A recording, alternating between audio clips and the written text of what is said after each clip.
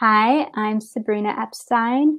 I live in Baltimore, Maryland right now, but I'm originally from San Antonio, Texas, and I'm a student at Johns Hopkins University.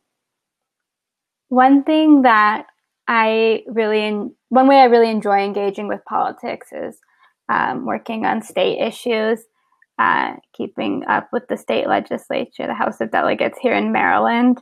Um, State policy affects us directly in so many ways, but it is kind of hard to get the information on it, and the session moves really fast.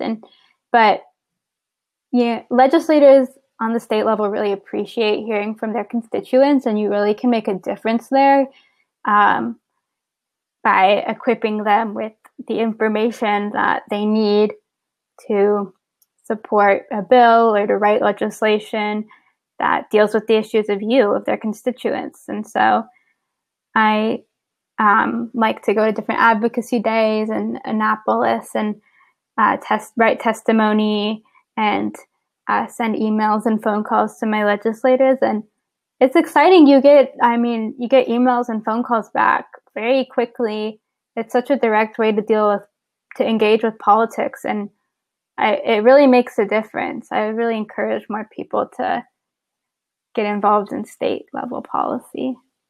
In 2020, I was working with the Maryland Democratic Party on their voter protection committee.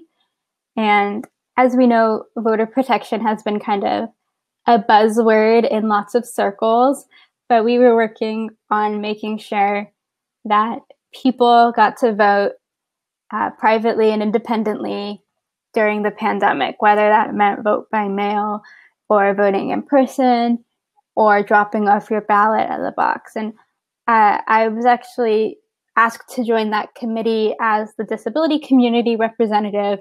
So I was specifically working on accessibility issues for the state of Maryland. And it was really important to me because I have a disability.